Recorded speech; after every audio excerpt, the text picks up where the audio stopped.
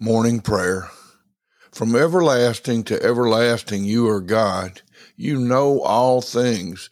You are the creator of all.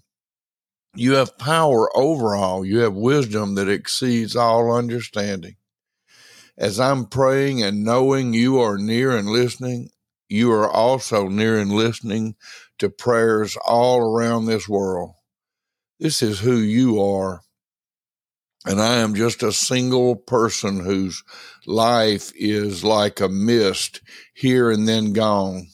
But you love me so much that you died in my place. Lord, help me to love and serve you today and always. In Jesus' name, amen.